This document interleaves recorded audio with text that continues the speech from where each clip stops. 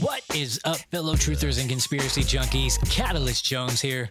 Of course, you know what show you just clicked on. Speaking of clicking on, it only takes a few seconds to click on that 5-star. I didn't realize how much it helps the show until recently one of my friends was like, yo, why don't you let those people know to hit that 5-star? And I was like, I don't know. So let's see if this works. Guys, if you like the show, it don't take dough to let me know. That was lame, huh? I don't care.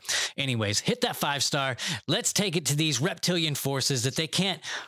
I wanted to say it, but what I really want to say is, guys, it helps the show out a lot, and they can't take our voices away as long as we keep letting them know that we're fucking making a difference. So let's make a difference. Ain't nothing but against the party. Speaking of making a difference, if you want to make your voice heard without saying a word, then go to whiterabbitpodcast.com. Check out all the truther gear created over there, and then you can become a walking red pill. Red pill their asses every time you go to the store. When you're getting gas, just look at them and wear some truther shit. So it's like becoming a walking, I don't want to say it, a red pill. Yeah, that's what it is, a walking red pill. Go red pill their asses. Check out whiterabbitpodcast.com. Guys, don't forget to hit that 5-star. Let's get this rabbit hole going. Lizard Illuminati. It's a secret reptilian democratic stronghold. A new world order.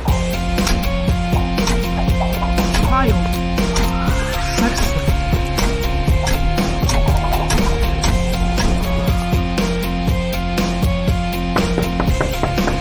Excuse me. Has anybody seen a white rabbit? That was a joke about the world being flat, right? Was it? When we are successful, and we will be, we have a real chance at this new world order. They sound crazy, so who cares? But it could totally 100% be true because we know the government is lies about every single thing.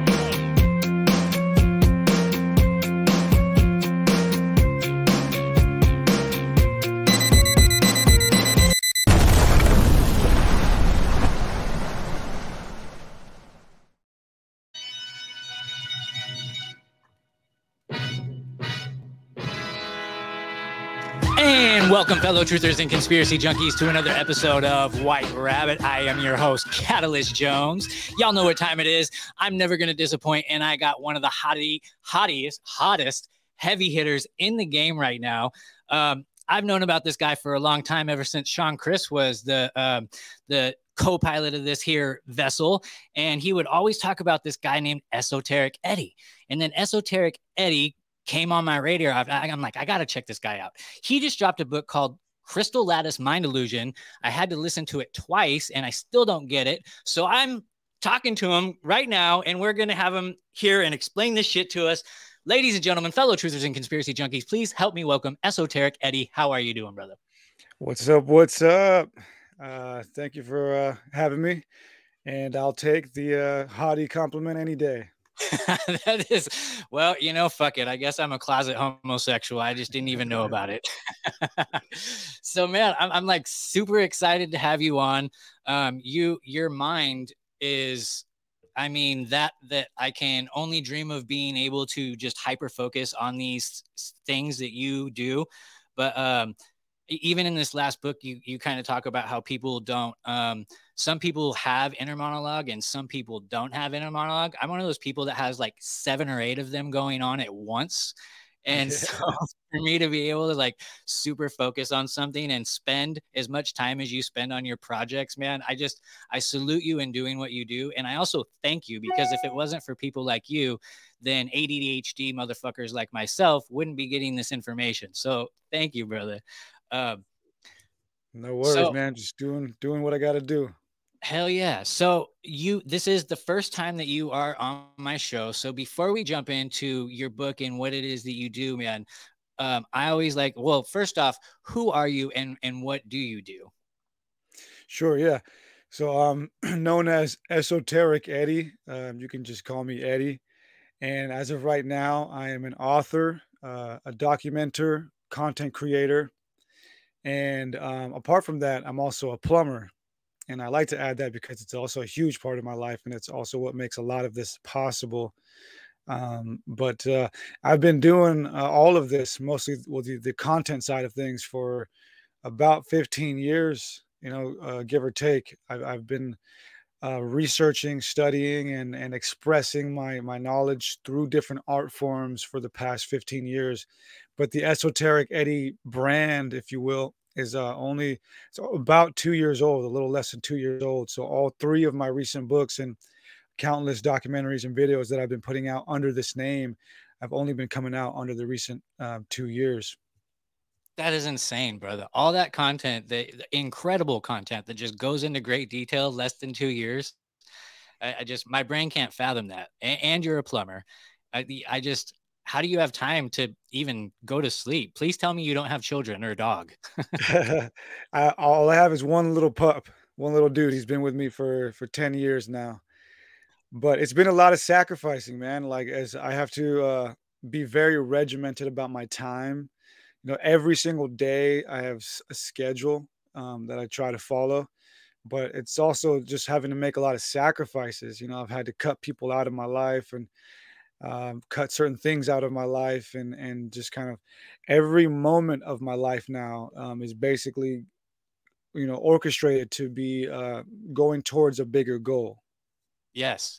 Yes, and if I'm not, I feel the same way, man, and I kind of find myself beating myself up all the time if I'm, like, just, standing still. I call it dead air, right? When you're doing a podcast, I'm like, "Oh, shit, dead air, somebody talk."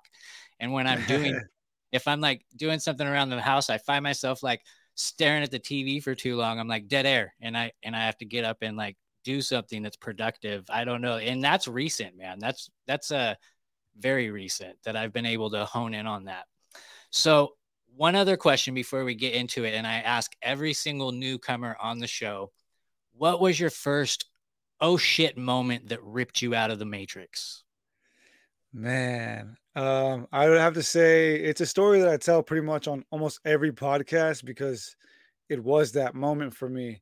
But I grew up in a religious family, both Catholic and Christian, and I believed, in God and the devil and all these things strictly from that perspective, and I still do to a certain extent, but it's just shifted. But growing up in that environment, I was heavily indoctrinated into Christianity. And my grandpa on my mom's side, who used to be a pastor but fell out of the church after going through some complications, had told me at one point that he had seen a UFO. And that alone blew my mind because it was like, that's wild. Somebody in my family has seen a UFO. That's cool. But what really blew my mind about it was when I had asked him, okay, well, how does that, what do you think about God now? And he paused and looked at me and took a he took a long drag from his cigarette, exhaled, and said, I don't know. And so and I was about 8 to 10 years old when that happened. And so to be that young in a family that was religious, and to hear my grandpa, my elder, tell me that he'd seen a UFO and that had made him question God, made me realize that there was a whole lot more going on in this world. And that was just one instance. I mean, I've had a lot of experiences since then, psychedelic, non-psychedelic, that have definitely showed me that there is way more to life than what we've been led to believe. Man, that's awesome, brother. I mean, I have my red pill moment where I realized that the presentation that was being played in front of me wasn't real as far as like the political theater and all of that shit. But I Yeah, also have a different awakening, much like yours, with the religion aspect and just knowing that I'm a conscious being. Actually, I think that was the biggest thing is like realizing that I am a conscious being. And I remember crying one day really young, and it was between kindergarten and second grade. I only know that because the house that I was in, and I know that I was yeah. in the house through those grades. And my mom was like, "Why are you crying?" And I was like, "Because I don't want to die." And she was like, "Brad, you're not going to die." And I was like, "Yes, I am. Someday I am going to die." And so, like, it was at that point I was really questioning things. And my mom grew up in and out of the Jehovah's Witness cult, and so I was halfway indoctrinated and then not indoctrinated. And she would like keep going in and out of it through my upbringing. And so I saw a lot of hypocrisy within just that church itself. And so I would say that that was a different red pill moment, but that definitely gripped me at a very, very young age. Um, So to piggyback off of that, man, I'm so intrigued with your work and just your thought process and stuff. And so a lot of questions that I get, and I mean, I really decided what was the first question I was going to ask you about your book, because I mean, I could say Fibonacci sequence or Carl Jung or anything like that. But you know what? I have so many people that I go on their show and they're like, "What is the Matrix?" And I'm like, man, if you ask 10 people, you're going to get 10 different answers. But I know after going through your book twice, you have a really good perspective on it. I think that's a good place to start, unless you have a better place. No, I think that's a great place to start as well. Yeah. Okay, so what is the Matrix? All right. So we have our entire universe is a matrix, and a matrix in general is basically just a system that's comprised of smaller moving parts. And the smaller moving parts are what really make up the entirety of the bigger structure or bigger system. That's a matrix. If like a video game is a matrix, because you got the software and the hardware, but both of those make the experience of the video game. So that's a matrix. Now, the matrix that we live in is a system that has been put together primarily by globalists within the past 200 to 300 years.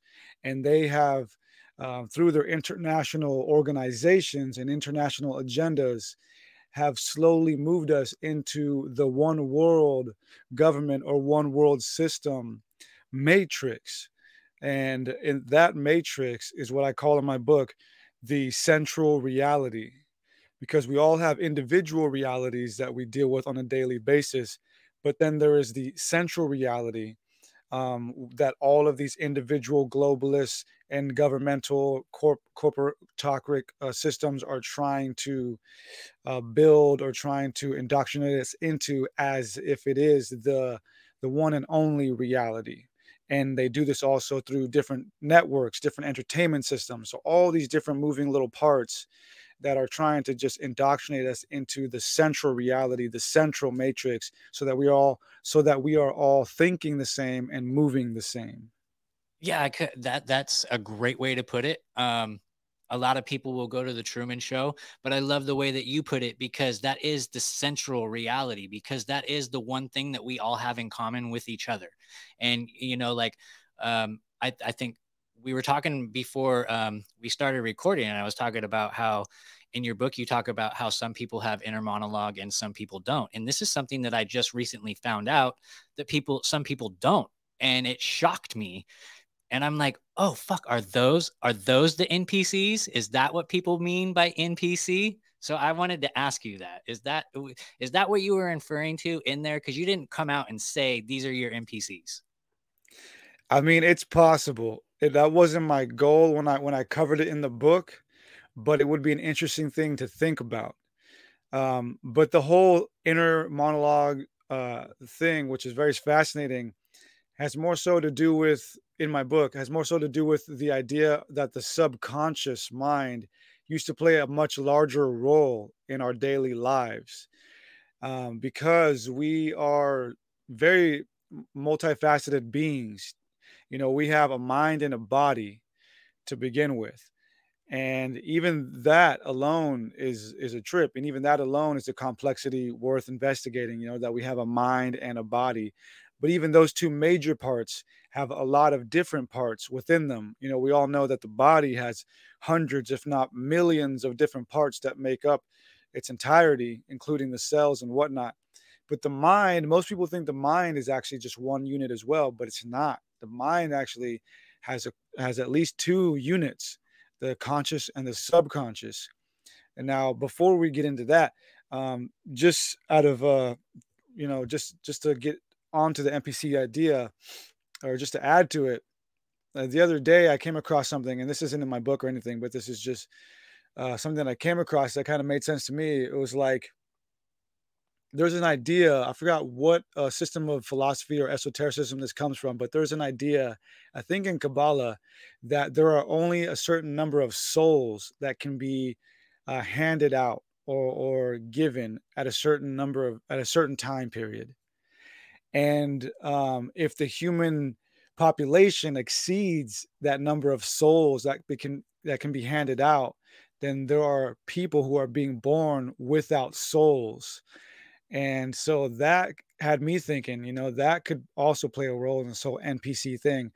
I think that maybe, among us, there are people who can be what we call soulless or can be something that is just not natural, specifically with the way that the government and all these different organizations over the decades have been slowly changing us, slowly changing our DNA, slowly changing our hormones, and literally changing us from natural Homo sapiens into a new transhuman thing. And so I think once we start doing that and start tapping into nature and messing with it, that's when we start creating NPCs. And they might not be like just straight up robots or like Sims who only have a certain set of statements they can say or whatever, but it might be something deeper than that, in that they aren't fully organic humans.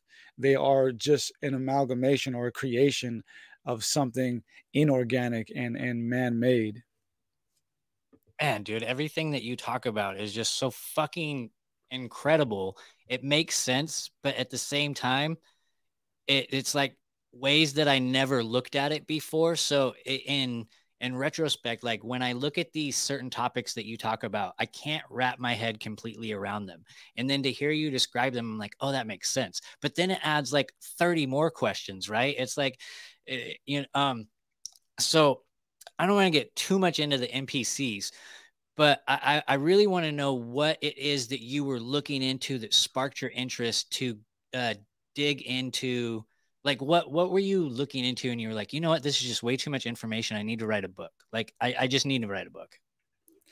For sure. I mean, I've been writing since I was a kid, so like I love writing, and it's just something that I'm always gonna be doing, and it's something I've always been doing. And so last year I had dropped my Lucifer book, The Lucifer Mystery Revealed, and then shortly after that, midway throughout last year, I dropped my Anunnaki book. And so after I dropped those 2 books, I kind of had a time period where I got to sit back and think about my next move. What was my next project going to be? And at the time, towards the end of last year, I thought my next book was going to be about Werner von Braun and his prophecies about the fake alien invasion. That's what I was getting ready to write about. I was like, okay, why not? But one day there was a moment where I basically got a flash of this Crystal Lattice Mind Illusion book. I was at work as a plumber and I was underneath a sink, just fixing the sink. And out of nowhere, I got a flash. I got a flash of the book in my mind. I saw the entire book. I saw the title of the book, even the color scheme of the front cover and everything. And it wasn't abnormal to me because I've had moments like that. And I've always loved psychology. I've always loved consciousness. I've been into that stuff for many, many years.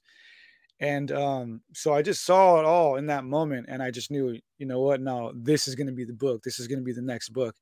And so all it took was really for me to just sit down and further organize this flash or this download. So once I sat down and organized the thoughts, organized the outline, then I just went to work. That's awesome, brother. And that segues right into my next question. What is Crystal Lattice Mind Illusion? All right. I actually got a verbatim definition here from the book. I think that will be the best way to answer that.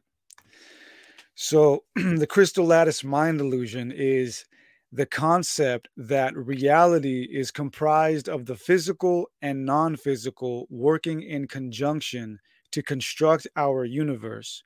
The crystal lattice part of it is the fact that both the physical and non physical operate from code system. The mind illusion aspect has to do with the conflict of neglecting to realize that we are more than just the physical. And yeah, I love it. Um, so with everything that you have gone through, you're still leaning Christian. You're a Christian and based at least.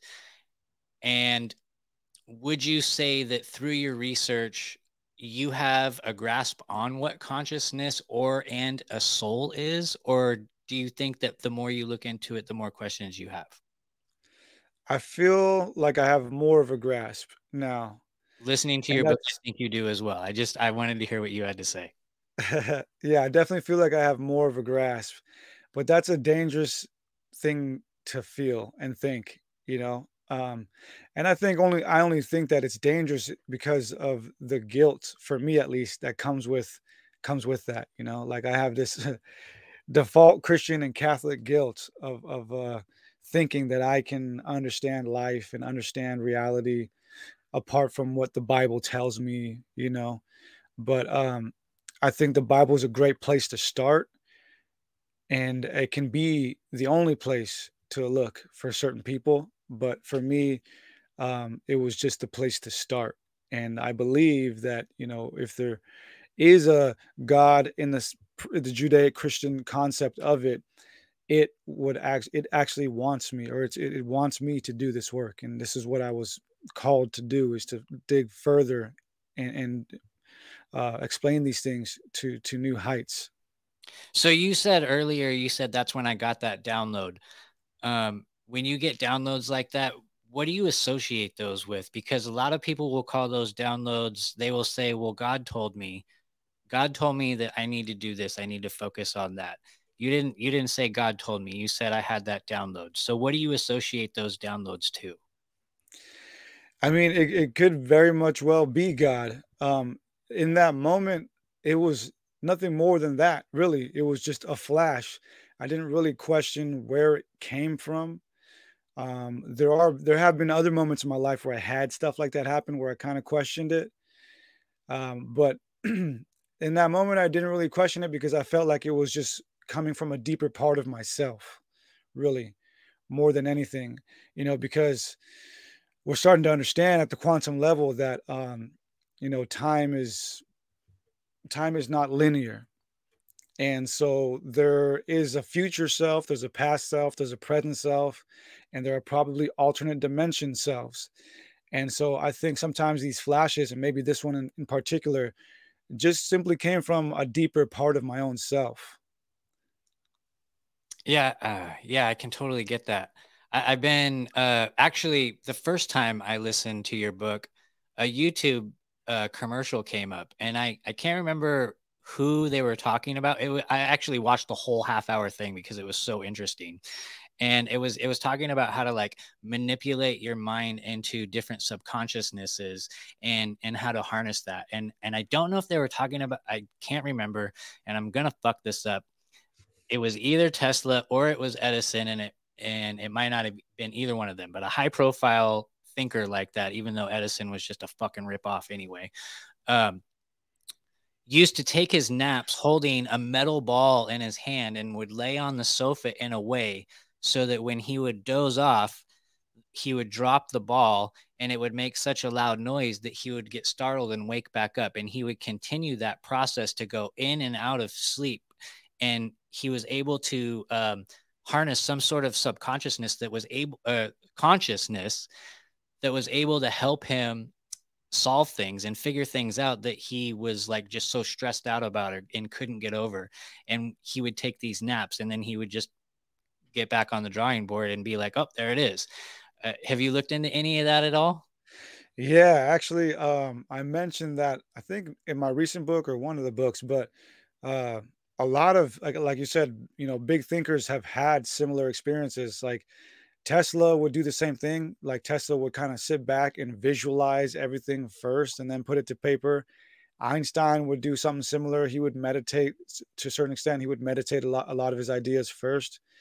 But that's a common theme, and a lot of big thinkers throughout the years, and a lot of inventions. A lot of the stuff came through flashes or dreams, where we would be surprised, at least, to find that a lot of things like that. A lot of big inventions and stuff like that have come through the means of flashes and dreams and revelations and stuff like that.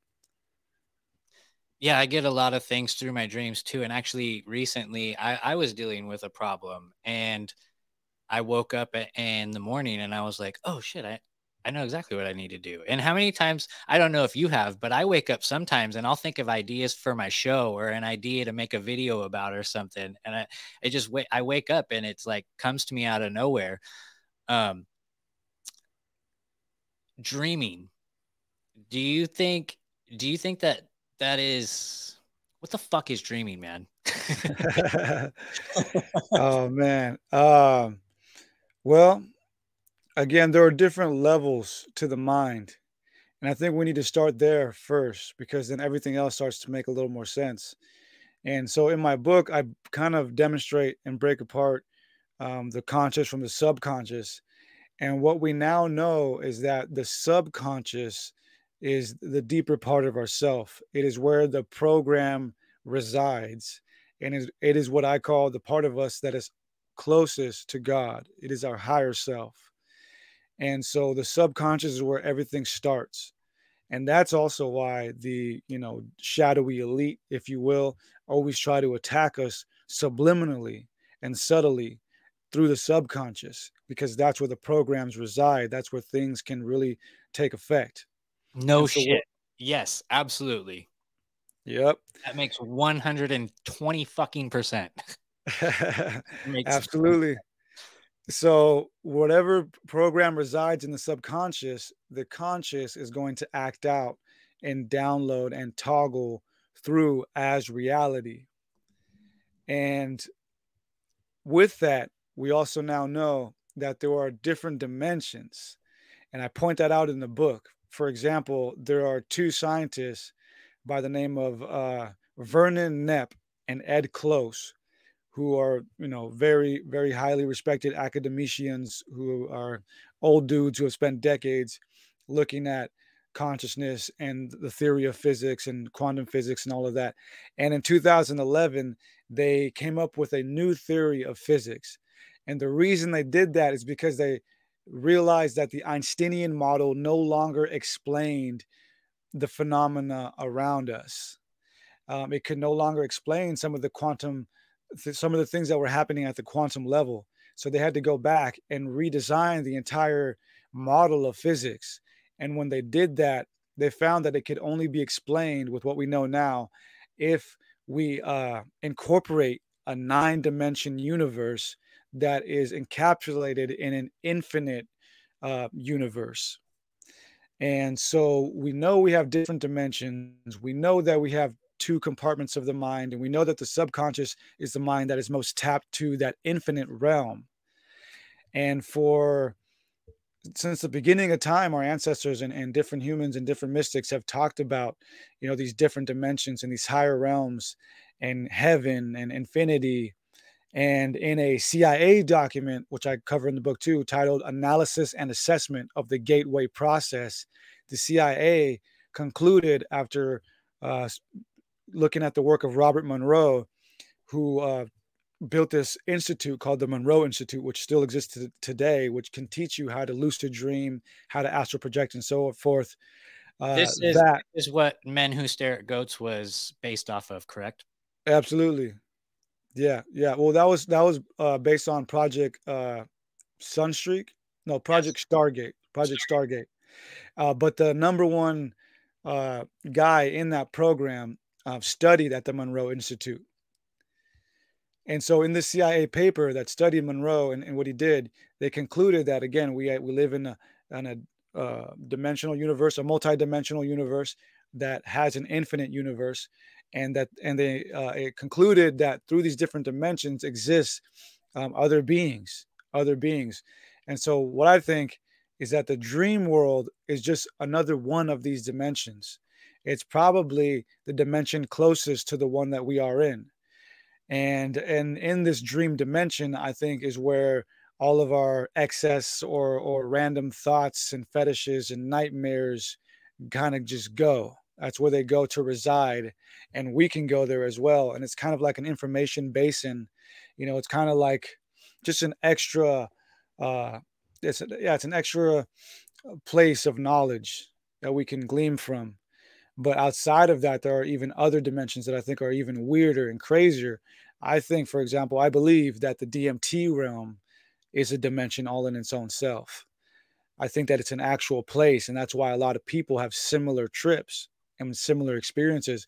And I actually know some people who have taken DMT together and have gone to the same place.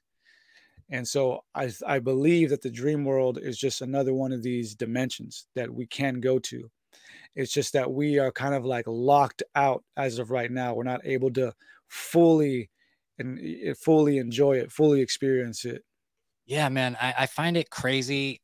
And when I'm dreaming, I will be around people and I know them. It's like I'm with beings that I know. But yet like I don't know who these people, like I'll wake up and I'll be like, who the fuck was that? But like I've known them my entire existence and shit. But Yeah. my dreams are always so frantic that I almost hate going to sleep because I'm either trying to save somebody or I'm trying to save myself from something crazy that's like out to get me and the people that I'm trying to save around me. But I do Yeah. have incredible dreams too, where I can like fly and I do like all these amazing things. But it's crazy in my flying dreams too. It's almost like I'll see like somebody that I knew from high school and I'll be like, dude, check this out. And I can't do it anymore. That's interesting. Yeah. Yeah. I've had at least one instance, one lucid dream where I found somebody else who was sharing that same dream with me. It was a really weird experience. I remember I was kind of like cruising around and there was like a party and I was lucid dreaming. So like I was excited. I was like, yes, like I'm in the dream. Like I was cruising around having fun. And I saw this one dude, this younger guy across the room, and he was just looking down, looking at himself, looking around, like just so confused and like bewildered.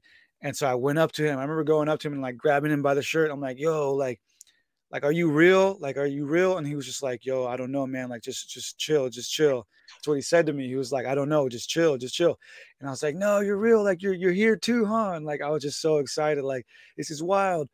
That And then, sounds like so many music festivals I've been to. right? Yeah, I know. It kind of that's kind of should tell us maybe this world is a dream, man. I don't know. But, I just that was just it was so real, that moment was so real, dude, and, like, that kid was, like, freaking out, and, like so that was one of the few instances where I for sure think that person was sharing that dream with me. Man, that's awesome. I don't know if I've had that experience or not. I've definitely had dreams where real people are in them, even celebrities. So then I'm like, "Oh no, that's just because I fantasize about that person or whatever," you know? Back Yeah. in the day, I used to be big into occultism, and so when Kesha came out and I saw all the occultism, like, around her, I'm like, "Ooh, I'm gonna marry that chick," you know? That was when my mind was in a totally different place, but, Yeah. so man, so you think I think that too. I think that dreams is an actual place that we do go to. I really do think that. And that's awesome to hear that you think that as well. Man, we can go so many places with this because you talk about everything from like Carl Jung UFO, the Fibonacci. I cannot say that shit. The Fibonacci sequence.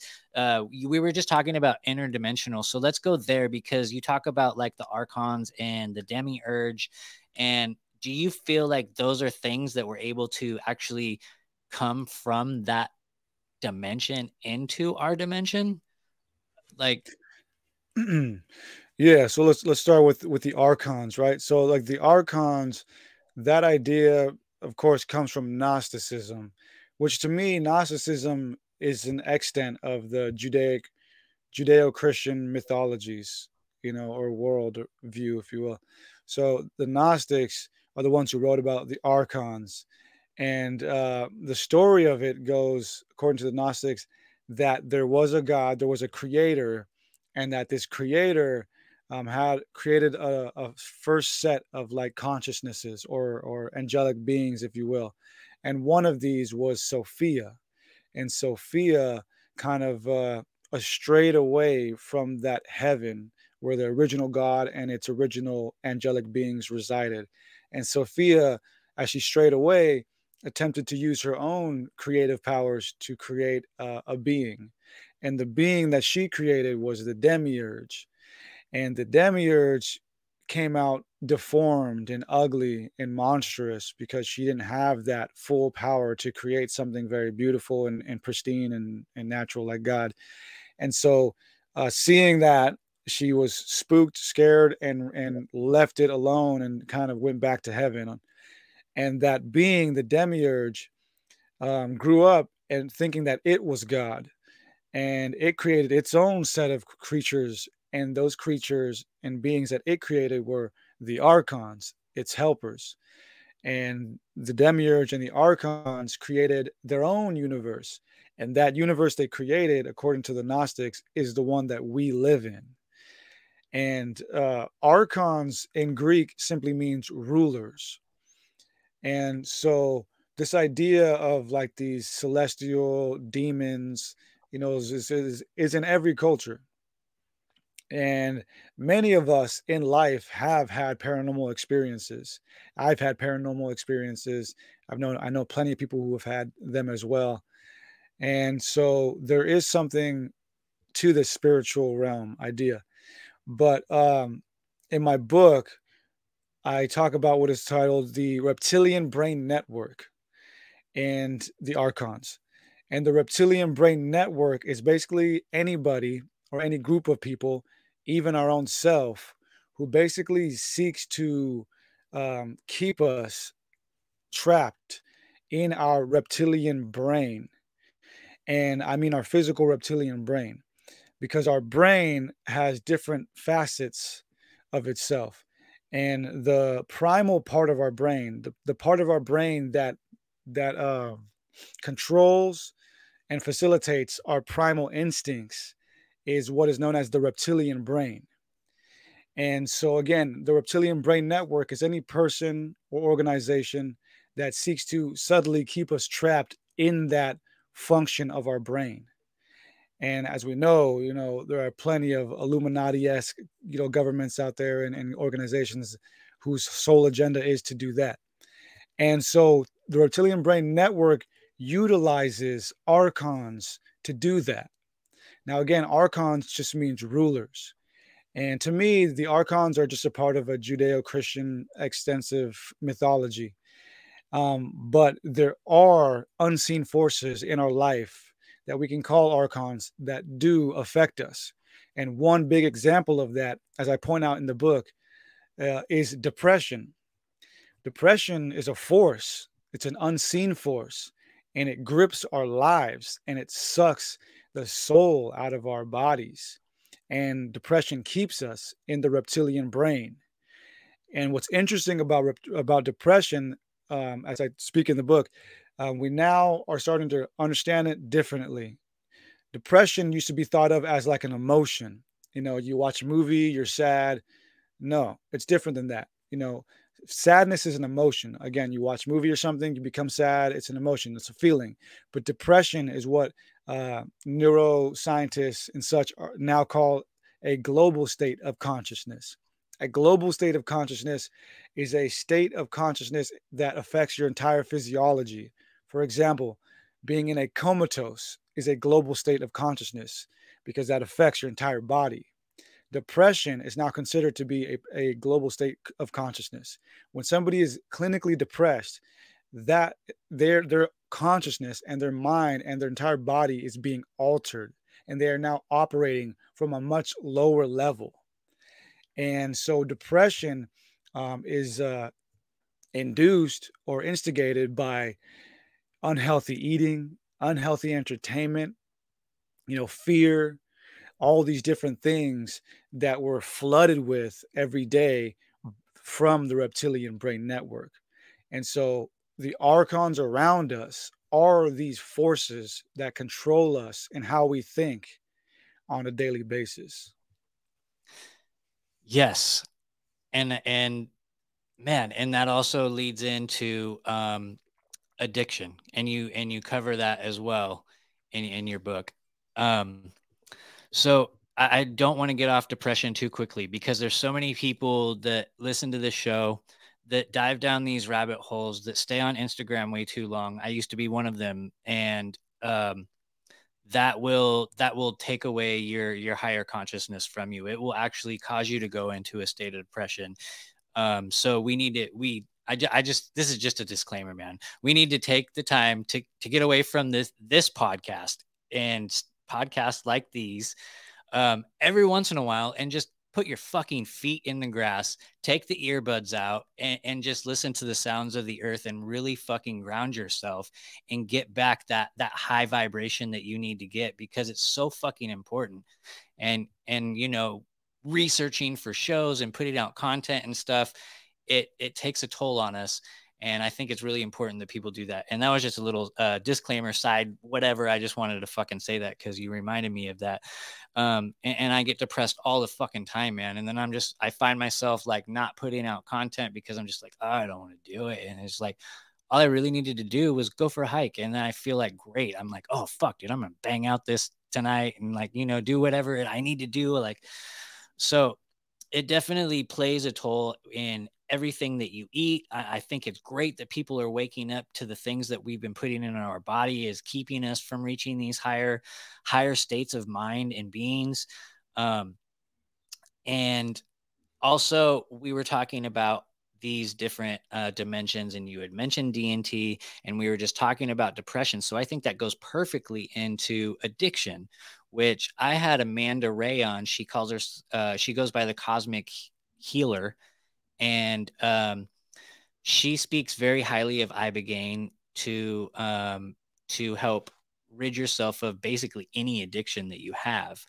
And it's going through your book, I'm like, man, that makes sense, because you're able to separate from central reality into this other state of being and realize like what is really important, so that when you go back to central reality, you're like, it doesn't even affect me anymore. What are you talking about? Yeah, So man. so I think that's awesome that you bring that up. And I was curious, hey, have you applied that yourself? Did you ever battle with any sort of addiction and use that, and not ibogaine itself, but just being able to channel your own consciousness with a different state of reality?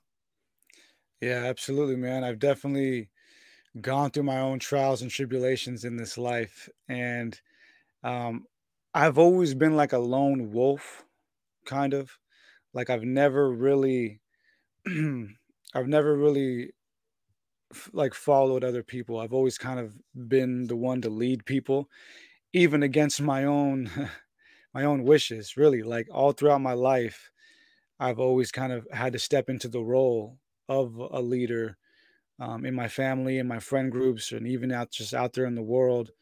And so I've always kind of had to be ahead of the game, ahead of the struggles in life, not just for myself, but for the people around me that need me and depend on me. And luckily, I've never really had an addictive personality. I've gone through some very dark times in my life with drugs and alcohol, but I kind of always had it in the back of my mind that this was a temporary thing. Like, okay, I'm going to allow myself to go through this for a certain amount of time, but we got to cash out. We got to pull out. We got to like hit the ejector button before things get too crazy.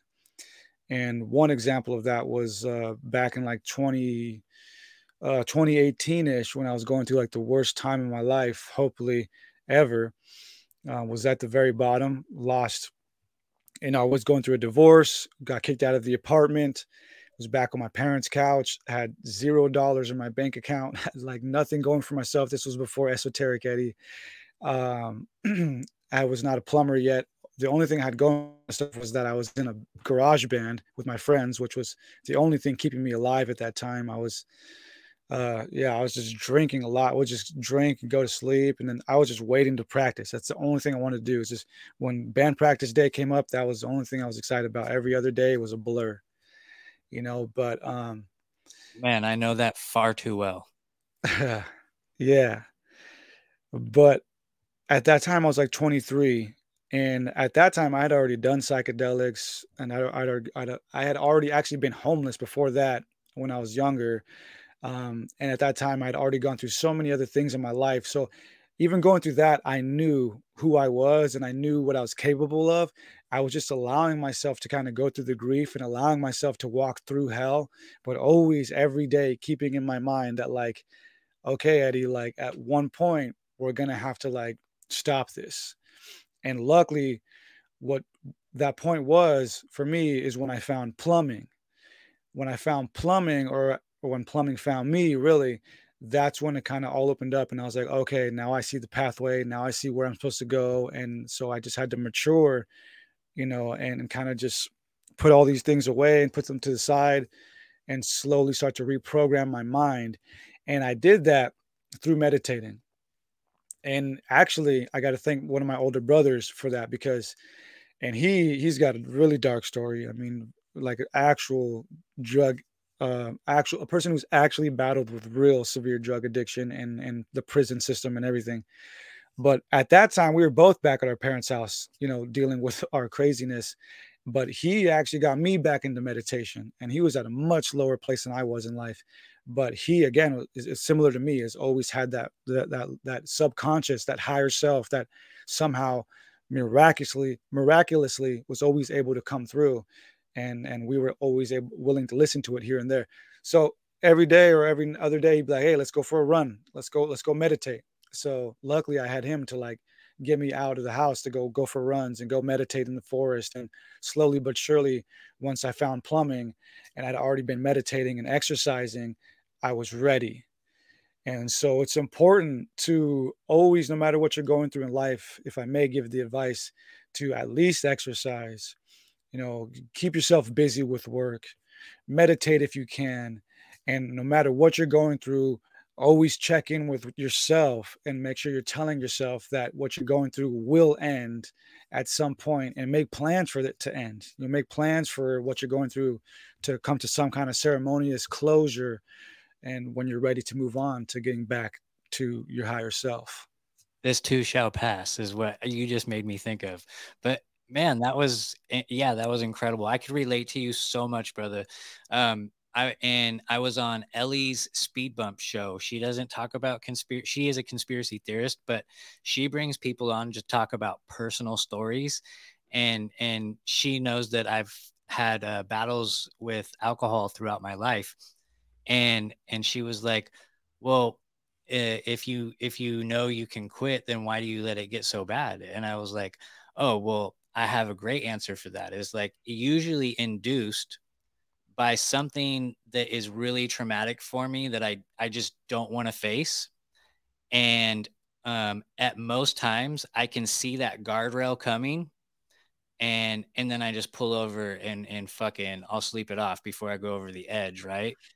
But like Yeah. there has been instances where I've lost somebody really close to me, or and like not even just dying, just like through all this shit that we've all been going through lately, and just losing really close people to you through dumb fucking differences and shit like that, and uh I've seen the guardrail coming and said fuck it and hit the gas. um but I've always been able to, I'm not dead is what I'm saying, like Yeah. I have a good job.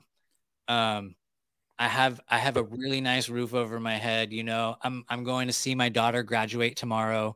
Like life is good, you know what I mean? Yeah. And so yeah, I can totally relate to you, brother, because I've been there before. That is awesome that you've had your brother there to kind of like be your mentor in a way, right? So like what you said that plumbing found you, and this is totally just not even conspiracy, but I'm interested in you, brother. So like what how did that come about? Yeah, for sure, man. So I was going through that dark night of the soul. Had very little going on for myself, and at the time, I was actually going to school studying to be a history teacher. But I remember just after like 3 years of community college, just walking out one day and never going back, just because I felt it was too slow. It just wasn't for me. And the job that I had at the time was being a horse stall cleaner. So I was cleaning about 20 horse stalls a day, a lot of times with the horse in there. So I had to learn like a horse's body language and stuff like that. And so that was interesting. But I had eventually even quit that job, and it was just at the bottom. And I knew, I knew just by listening to my dad and just different things that I've seen in my life that, at that, when all else fails, it's either going to be the military or a trade. That's what I knew at that time. That's all I knew. It's like, well, if I'm at the bottom, I can always count on the military or a trade. And so I had another friend close friend of mine, who was at kind of in the same situation, and we both kind of made a little pact, like, hey man, let's get into the trades. And I didn't really know what trade it was going to be, but I saw an ad on Craigslist that said, looking for plumbers, no experience needed. And I was like, well, shit, I have zero experience, so I meet the requirements. And so, yeah, I basically got the job. There was a big company from Los Angeles, building custom homes in San Diego where I was. And a lot of their guys were driving back and forth, having to pay for hotels and stuff. So they just kind of needed some extra help locally to kind of lighten the load on them. And so I showed up. I knew nothing about plumbing, absolutely zero. I didn't even have any tools. They gave me my first set of tools, like five or so tools. I used to show up to work with my hammer, like through my loop belt or my belt loop, with like Uh-huh. my channel locks and screwdrivers in my back pocket and stuff. I didn't know anything. And the funny thing is too, my first supervisor was a dude named Mario, Mario the plumber.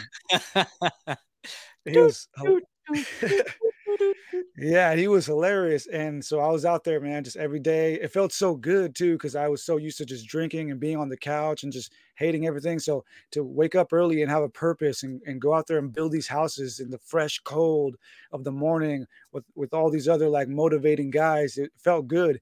And the older guys were always telling me, stick to it, man. Trust me, stick to it. Like it's gonna change your life. And they were telling me the money that they were making, and I was just blown away. Like, you guys are making this much money? There's no way. This is like doctor money, lawyer money. And at the time, I was making 13 an hour.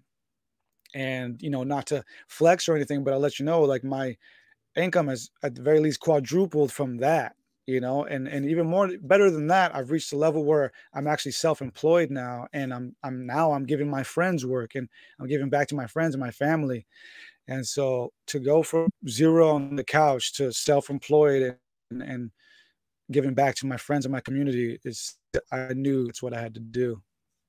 Man, that is incredible. I think this is my favorite part of the show is hearing that story. Like I've heard your book and everything, and so like just hearing that about you, that makes me love you that much more, man. That is so incredible.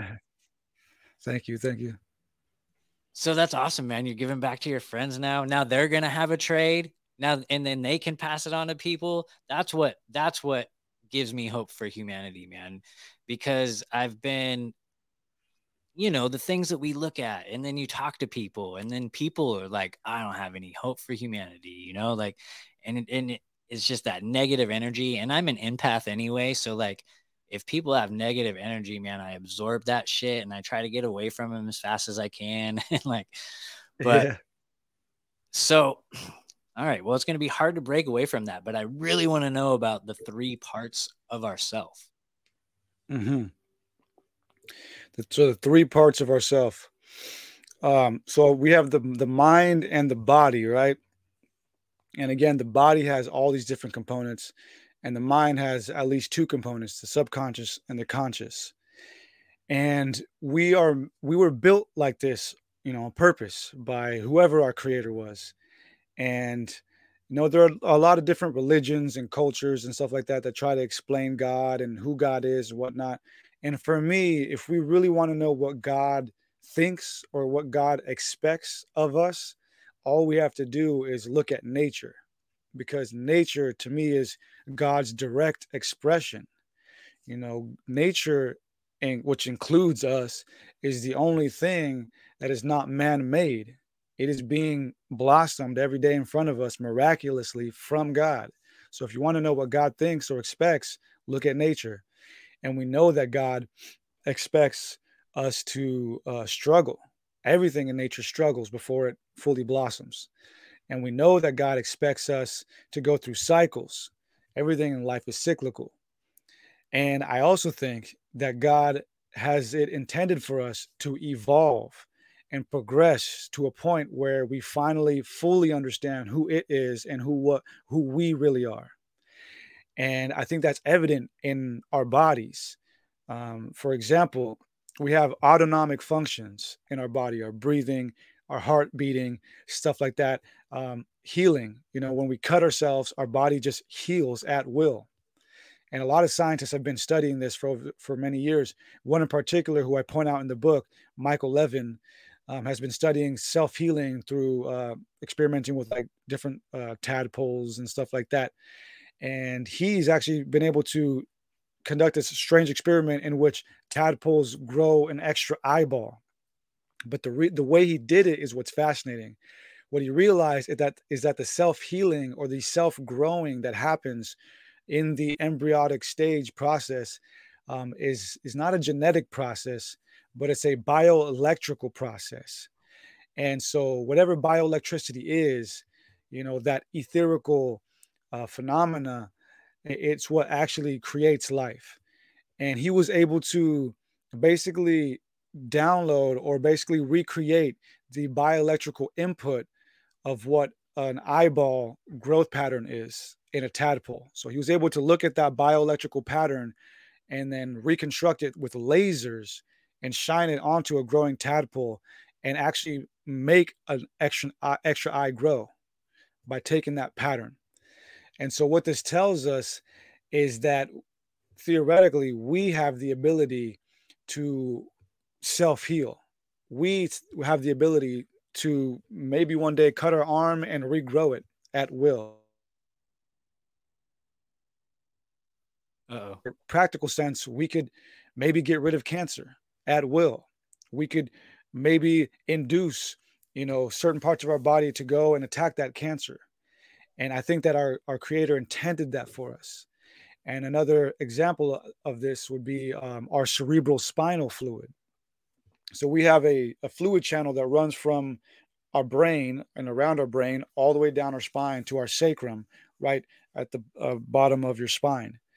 And this cerebral spinal fluid is responsible for discarding viruses, bacteria, and also disseminating, beneficial proteins and stuff like that throughout the body and brain. And along with the cerebral spinal fluid, we have what is called the vagus nervous system, which also follows that same channel from the brain all the way down through the internal organs. And both of these, if activated, can induce self healing and can send information throughout the entire body to induce these autonomic functions like breathing and healing and stuff like that to act at our will. And the crazy thing about this is that the mystics, in specific, the yogis, the yogic masters, have been doing this for thousands of years. That's what yoga and meditation is. Yoga is sitting in certain postures and doing certain practical techniques to activate the cerebral spinal fluid and the vagus nervous system. And meditation does the same thing. And so what they've been trying to achieve all these years is to live in a constant state of having these channels activated so that they can use their mind to then tell their different parts of their body to act at their will. And that's why we have these fascinating stories of yogic masters being able to do all kinds of crazy things. I can think of one, and you're probably going to be like, no, that was the monks.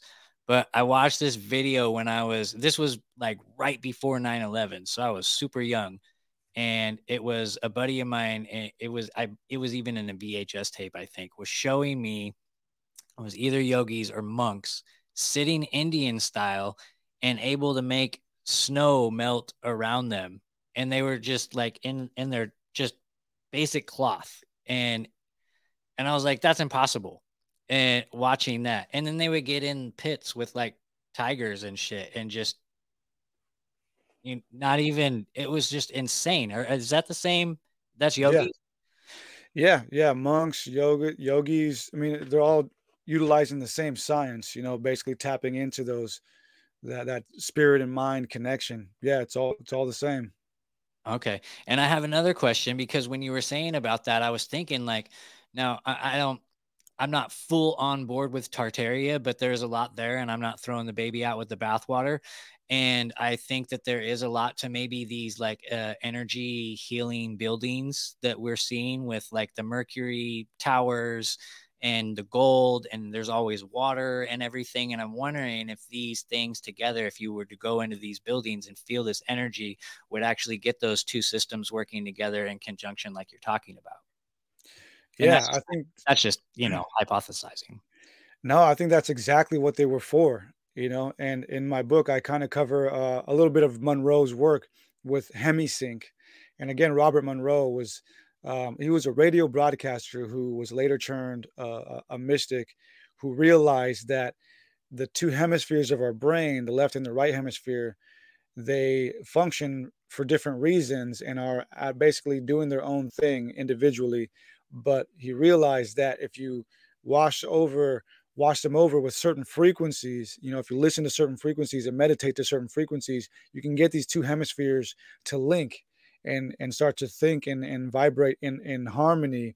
And when you do that, you start to unlock some things in the brain that can allow you to astral project and lucid dream and transcend this reality into other dimensions. And so maybe all of these Tartarian era buildings and structures and whatnot were doing the same thing, you know, maybe just keeping us instead of in a reptilian brain network, keeping us in a higher self network. Man, that would be it's awesome to think about. It's like utopia. I would love to have lived in that time age if it is real. Um, Yeah. but shit. I hate dead air, but I'm trying to think of what I was gonna ask you based off. Oh, another system that I've been recently getting into, and I think it's funny that doctors don't even know about this system that's highly functional in your body. Have you looked into the cannabinoid system at all? A little bit. It actually is. I mean, it's interesting, right? It's crazy how we even have like receptors all throughout our body. You're talking about like for cannabis, like the Yes. cannabinoid. Yeah, That's such a like strange word you to have say. cannabis receptors all throughout your body. It's almost like it is an essential part that we're supposed to be. It's supposed to be a part of us. So I've been really fascinated with that, and I'm wondering like if that was like the whole push for the whole. What was that movie that came out that in the is like an old movie? It was like the first. Reefer madness. Yes, man. I'm wondering if like that was Rockefeller's push to get everybody on, to not look at that.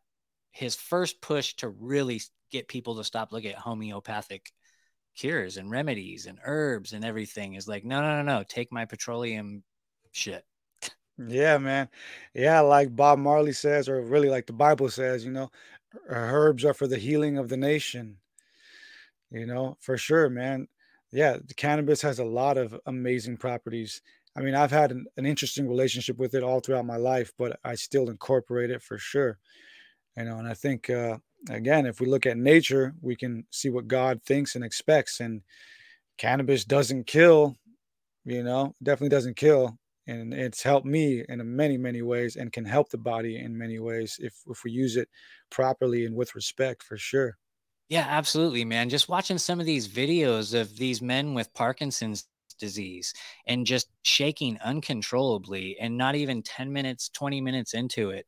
They're just completely relaxed on the couch. It's like it's incredible. And that really hits home to me because I had I had an ex fiance. We were together for like 6 years.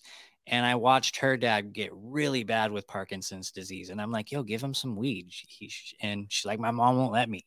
I'm like, just do it. Just like take him out for a drive and give him weed. Like, Did, like, yeah, did she do it? no, she Oh didn't. man. I wish she would have, but yeah, it would have changed everything, man. It would have been a game changer because if she would have did that and then brought him home and her mom would have seen how he was acting, she would have thrown all of her pre notions out the window. Yeah. And I think that's the problem with this central reality that we live in and these freaking archons that are around us all the time. That is their job to constantly keep us from the truth and keep us from what is truly going to be beneficial from us. You were saying like we should be able to focus on an area of cancer and just get rid of it. But we already have that even without being able to do it with our mind. if you park your car to go get radiation, I guarantee you there's probably 2 or 3 weeds that you just walked by that is gonna help you out way more than whatever they're gonna do to you in that freaking room that you're about to walk into. Yeah, man, and it's funny too because everything that we do, we're just trying to like emulate nature, you know. And some of the things that we do when we incorporate nature are amazing. You know, I mean, when we use our human intellect and our it's cool what we can do, you know. And our creator designed us to be that way, you know, to be the dominant benevolent force in this universe. So it's cool when we can incorporate human innovation with nature, but it's not what we're doing for the most part. You know, we're just trying to like kick nature out of the picture, you know, out of it, and take credit for everything and all these different weird things, these sinister things. But yeah, man, you're right. You know, we already have the capability to do all this stuff, specifically with our human innovation, you know, but we're just not respecting nature well enough to incorporate it into our businesses and our modern life. Yeah, and it's just sad too because if our central reality wasn't focused on all of these things, what a beautiful place it could be, which is why I think so many truthers took Tartaria and just said, "Fuck yeah, I'm all in," is because it just sounded like such a beautiful thing. Just like Q, man. It was like walking by a fucking candy store. For a truther, it had everything we wanted. It's like it talks about all these things and there's a good guy. Yeah, it's funny. I never really looked at it that way, but you're right, man. It kind of was like this like past. It was almost like an Atlantean thing, like an Atlantis story. And the New Agers love Atlantis. That was kind of like the Tartaria before Tartaria, you know, because it's like, man, we used to be so great. Like we can get back to that. That's kind of funny. I never thought of it about it that way. Yeah, it's still fun, man. I still love both of those rabbit holes, and I love how, because I held on to Q. I mean, I went full Q-tarded for so long, and I held on to it for as long as I could. Yeah. And then I jumped off, but I still follow some of my friends that are still fully on board, and it's fun to listen to them. Like, like it's I like what listening to Joel Thomas be like, man, and then you got to do this and then this, and then like and I'm like, yeah, dude, I did sound fucking stupid, didn't I? But also listen to some of these things that's happening right now, and I'm like, oh shit, that is a Q drop right now. So I'm like, I hope it's true, but it's not. Uh, I Yeah. don't know. But let's get back into some crazy, crazy shit. Yeah. Uh, in everything that you were talking about, with the way that things are created, and it's all mathematics, and like you do bring in the Fibonacci sequence and everything. And I've noticed that people started talking about something that I noticed when I was a young kid because I moved around a lot and I had to start new schools all the time. And I noticed that there was always the same people in these schools. There was always like the fat funny kid, and then there was always every single it seemed like every school there was like that person. And Yeah. and then so I've heard it described differently recently in the truther community is people are saying human templates, and I'm like, oh man, that totally makes sense with this entire book. Yeah. Yeah, it's funny. I've actually noticed that too. This is something just like a personal observation that I've made, but I've noticed that there's like yeah, there is a human template, but even like physically, I've noticed that there are certain faces that are the same, man. Like it's so weird. Like I walk around and I'd be like, these people have the same face. And so what I've always wanted to do is get like 100 people with the same face and put them in a room and just see how they would react. Well, Eminem did that already, remember? Oh, with the The real yeah, yeah, the real Slim Shady thing? yeah. Damn, that's actually funny. I gotta go back and watch that. But but I've noticed that, man, in my personal observation, it's kinda creepy, um, like, I have friends who and I've found, like, they're doppelgangers before, but, like, many of them. So it's got me thinking what you're saying, that there is, like, a basic human template, and we're under the illusion that there are, you know, whatever, 7 to 8 billion individuals. Sure, individual souls, individual minds, but I think there is like a weird like subset of templates that are kind of being regurgitated through the genetic codes or whatever. I But do that's too, just like man. a I do yeah, too, that because I see it all the time, and I'm like, "Oh, that's that person," and there's just, like, slight differences, you know? Like, even my friend Deplorable Janet, like, she has the show Deplorable Nation. Her mm. husband could be, freaking Tom Green's doppelganger. It Yeah, so like that alone just like should trip us out. Like, yeah, there's definitely something with that. But it could just be what I talk about in my book, like the fractal nature of things, and how everything's cyclical. Um, but yeah, man. So everything in nature is definitely cyclical and it runs off of these fractal patterns. And by fractal, I mean basically it's repeating. It repeats. And the Fibonacci sequence fits into this with the fact that when we input the Fibonacci numbers into growth patterns, whether it's a simulated growth pattern or whatever, we find that the Fibonacci sequence numbers create that famous spiral that we see in nature, which you can see in certain flower petals, certain shells, galaxies, but it's also in other areas that are not as obvious, like the human ear, for example, kind of has like a weird spiral out. And the fetus, a fetus is actually kind of a little spiral. If you look at it, like a Yeah. human fetus kind of has that spiral shape. And also the Fibonacci sequence, when inputted as the numbers, the actual number sequence is interesting because the numbers, when input into an equation, create that fractal spiral. But the number sequence itself is also found in nature. And the number sequence is basically every number is the sum of the two previous numbers. And Right, like so, 0 plus 1 is 1, 1 plus 1 is 2, 2 plus 1 is 3, and just keep going, right? exactly. And so we see that those number patterns in weird places too. Like, for example, we have like, you know, two arms, two eyes, all these like twos and threes and fives, like a lot of these different weird things. And like the number of ligaments for arm is like three, and then we have like three ligaments in our fingers, so it's like all these numbers, these subset of numbers and these equations that cause fractals are seen all around us. And so that alone tells me that nature is running off of codes. And again, the fact that we have human templates, people with same faces and stuff like that tells you that this is all running off of codes, repeating codes. And probably the most obvious example of this is the fact that it takes almost exactly 9 months for a person to be born, give or take, but the number is roughly 9 months. And so that alone is strange. The fact that we start off as this little egg, this little circular egg, and then we split off and become this abstract form of a fetus. And then 9 months we're born, and that happens time and time and time again.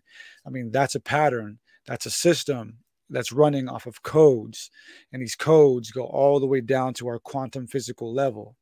And so, yeah, man, everything in this universe is running off of a lattice system, and all of it with the mind and body systems is the crystal lattice mind illusion. All right, man, we don't have much time left. You crushed it right there. Like, and I have, yeah, you crushed it right there. And there's so much to take in and with everything, but with everything that you're saying, this is the biggest question that I had for you. And it's with what these parasitic elite freaking, I don't know what they are, archons, fucking Nephilim, whatever they are. They they want to be able to harness reality and put it into something. It- Is that even fucking possible?